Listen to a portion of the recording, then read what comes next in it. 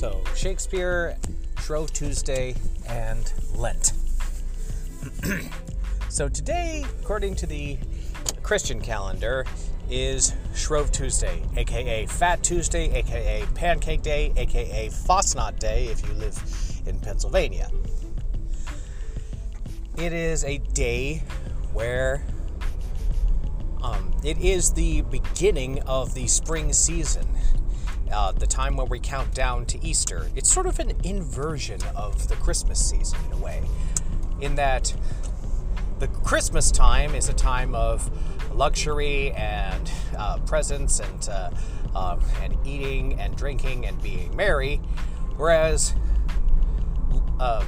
Lent starts out with license and overeating and basically celebrating all the 7 deadly sins that Christians are not supposed to do, and then begins 40 days of fasting, repentance, and sobriety and self-denial. For those not familiar with Judeo-Christian theology, Lent is the period that commemorates the period in which Jesus Christ fasted in the desert for 40 days. He then entered Jerusalem with his followers, had his last meal, the Last Supper, was betrayed by Judas, was crucified, died, and ascended to heaven on Easter Sunday. Every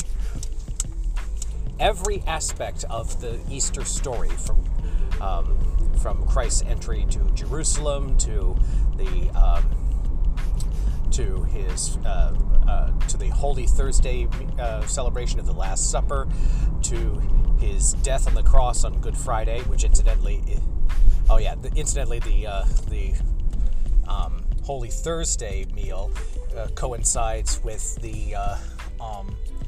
with Passover in the Jewish calendar, which is in itself coordinated by its closeness to the vernal equinox. It is the time in which the day starts to grow long and light, and winter at last ends. It is a time of renewal. It is a time of purging the old and celebrating fertility and growth.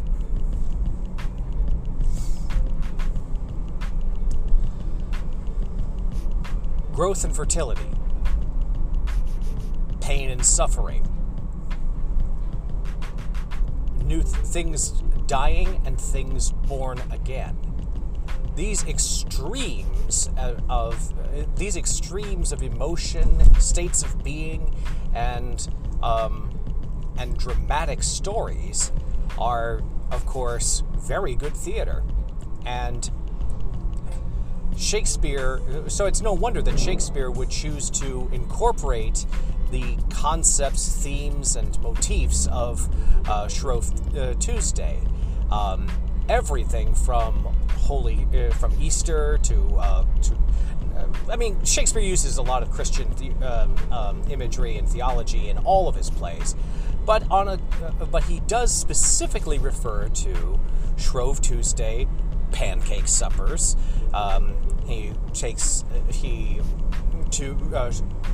Shrove Tuesday and its traditions, namely pancakes, Lent, and the threadbare and lean times it represents, and of course, a lot of his plays deal with the swinging back and forth, where society is simultaneously getting ready to purge itself of sin and deny itself of pleasure. So I thought I'd explore that by taking references, by taking a look at some samples of text in Shakespeare that deal with these themes. First, let's talk about Shrove Tuesday. In in As You Like It, Touchstone makes reference to a knight who eats pancakes. Pancakes are a traditional food in a lot of Christian communities because traditionally, to begin the start of Lent, a time which is supposed to, where one is not supposed to eat fat and not supposed to eat meat on Fridays and not supposed to eat or drink to excess.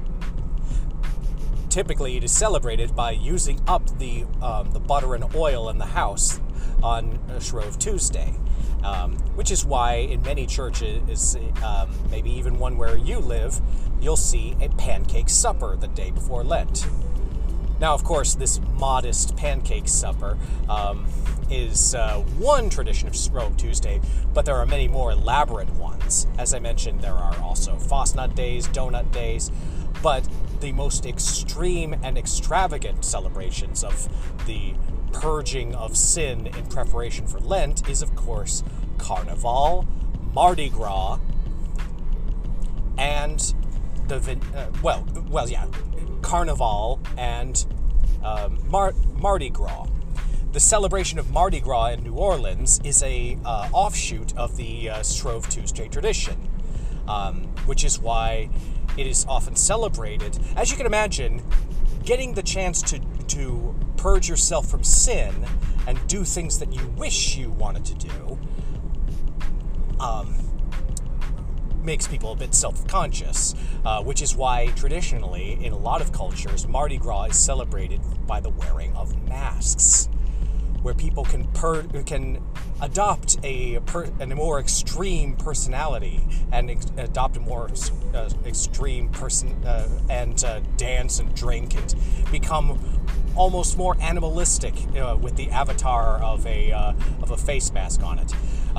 Shylock actually references this in The Merchant of Venice because, of course, Venice was famous and at the same time infamous for its carnival celebrations. He instructs his daughter Jessica to shut up his doors and do not let the maskers in, and do not look upon these Christian fools.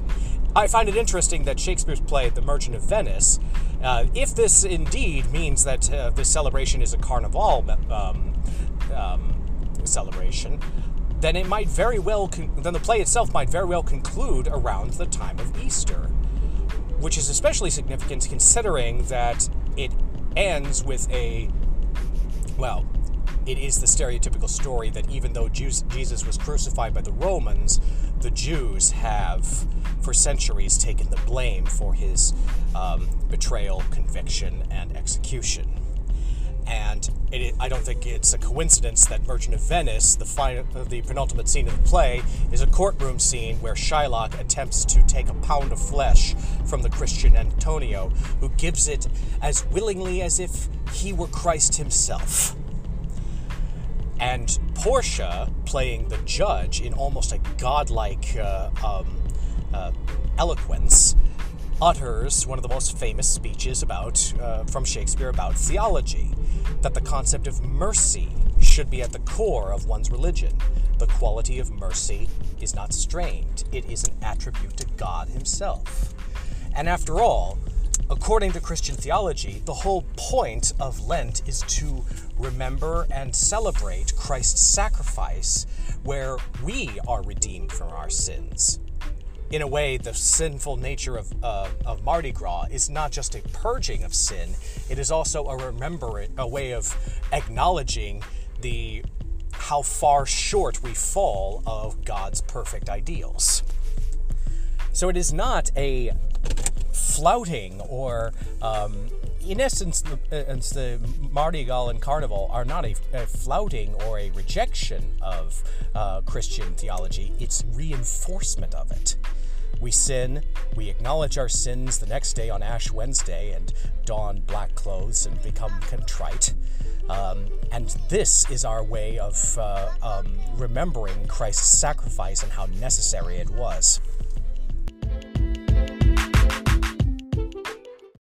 You might have noticed that I used the word purge repeatedly in reference to what people do on Carnival and Mardi Gras as a way of releasing their sins. The Purge movies do in fact have a basis in this concept. Traditionally, the flowers that are part of Purge days are actually given at Shrove tide. And it is traditionally celebrated in mid-March, around the time of the vernal equinox. So it is so the Purge movies are a more extreme version of Mardi Gras, with the belief that the one tendency that people would indulge in more than anything else, if they could, would be murder, which is a very bleak comment on human society. What's interesting is that Shakespeare creates his own sort of purging society in his play Measure for Measure. And he creates a villain who is very much like an embodiment of Lenten values of sobriety, self-denial, withstaining from temptations of the flesh, and but at the same time, just as Mardi Gras reminds us that we will never completely wash off sins from ourselves, Shakespeare's character Angelo shows that no man is without sin, and it is incredibly dangerous to assume that one is free from sin. That is denial of one's own humanity. It is self-deification, and therefore it is essentially blasphemous. As a short footnote, Mercutio makes reference to Lent in a brief song in Romeo and Juliet when he sings an old hare whore, where he is punning on... this occurs when the nurse is trying to give a message to Romeo, and Mercutio decides to make fun of her. Possibly making fun of her clothing, and possibly also calling her a whore or a prostitute. See, it was traditional to eat more lean and less appetizing portions of food during Lent, and hence the terms Lenten pie or humble pie, and Mercutio is making a dirty reference to how the nurse herself, if she were a meat for such a one as he, it's a sexual reference, she would be a very Lenten kind of meat. Mercutio's body language is a fixture of the play, and Shakespeare frequently uses Lenten as a shorthand for anything that is not as enjoyable and probably lower quality than the norm. Because, of course, the tradition of Lent is a tradition of self-denial. And in Measure for Measure, he creates a character who is obsessed with his own piety and self-denial. The character of the judge, Angelo, in Measure for Measure. He is a judge who is known for his piety in a society that is become too loose, too carnivalish. And he is charged by the Duke, who has chosen to leave Vienna, to become more draconian, to become more strict and legalistic, and punish people, use the fear of the law in order to command good behavior. He sets the same standards for everybody else that he does for himself, and that's why the central conflict of the play is between him and Isabella, who hasn't committed any sins on stage, but her brother Claudio is guilty of adultery. Not guilty of adultery. He's technically guilty of fornication, in that he has consummated his marriage with a woman before proceeding with the marriage rituals that I mentioned in my most recent Romeo and Juliet post. So he's being punished for fornication in the strictest and most technical definition of fornication. He loves this woman. He has made a pledge for her to be his wife. Legally, they are married.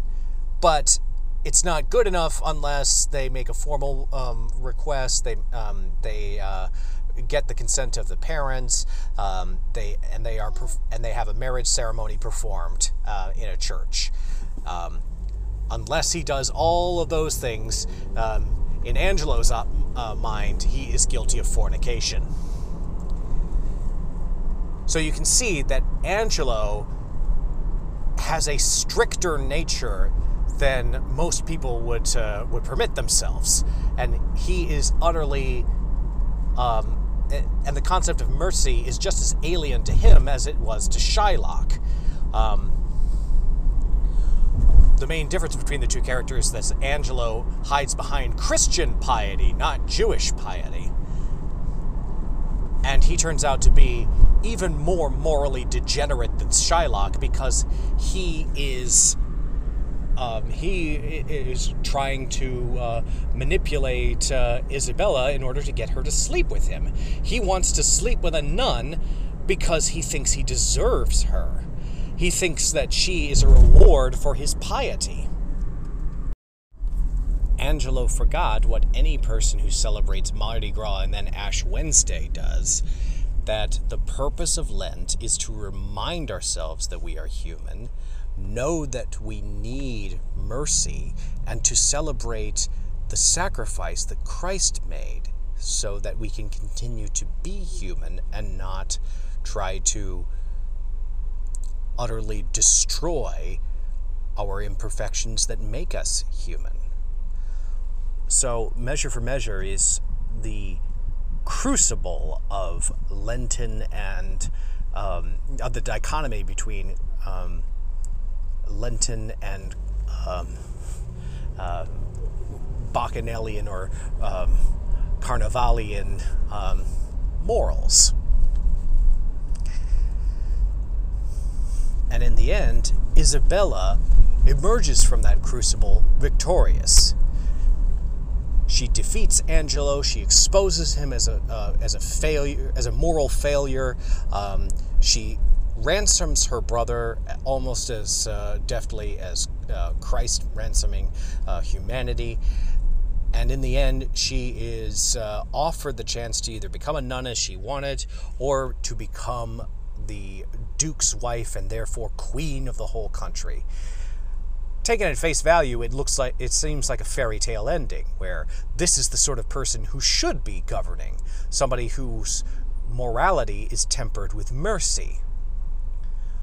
But Shakespeare's play is much messier than that. If you actually read it or see it performed, it raises serious questions about how helpful this particular concept is to women, especially since women are often blamed for any kind of moral failings in men, particularly when it comes to failings of the flesh.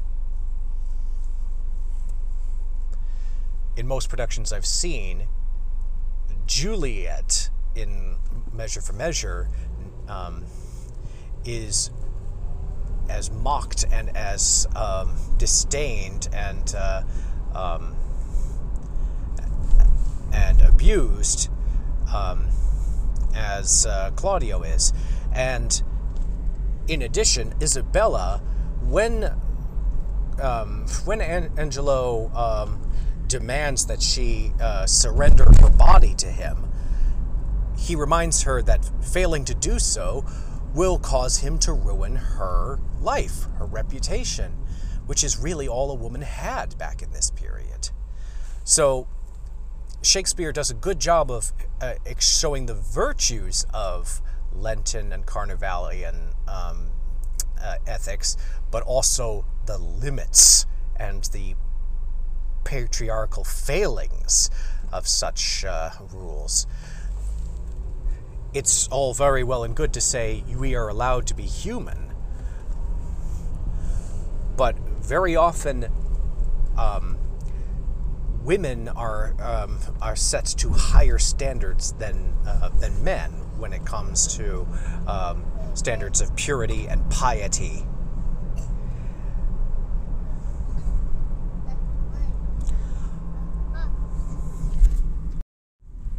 So in conclusion, Shakespeare has an interesting relationship with the concepts of Lent and Carnival, probably because of their dramatic value. They both represent extremes that exist within the human heart. And of course, drama is meant to show the form and pressure of all the emotions that lurk within the human heart. It is therefore perfectly understandable that Shakespeare would mine the theology and the traditions of Lent and Carnival and Easter to create compelling drama that reveals the values of our culture and their virtues and their limitations.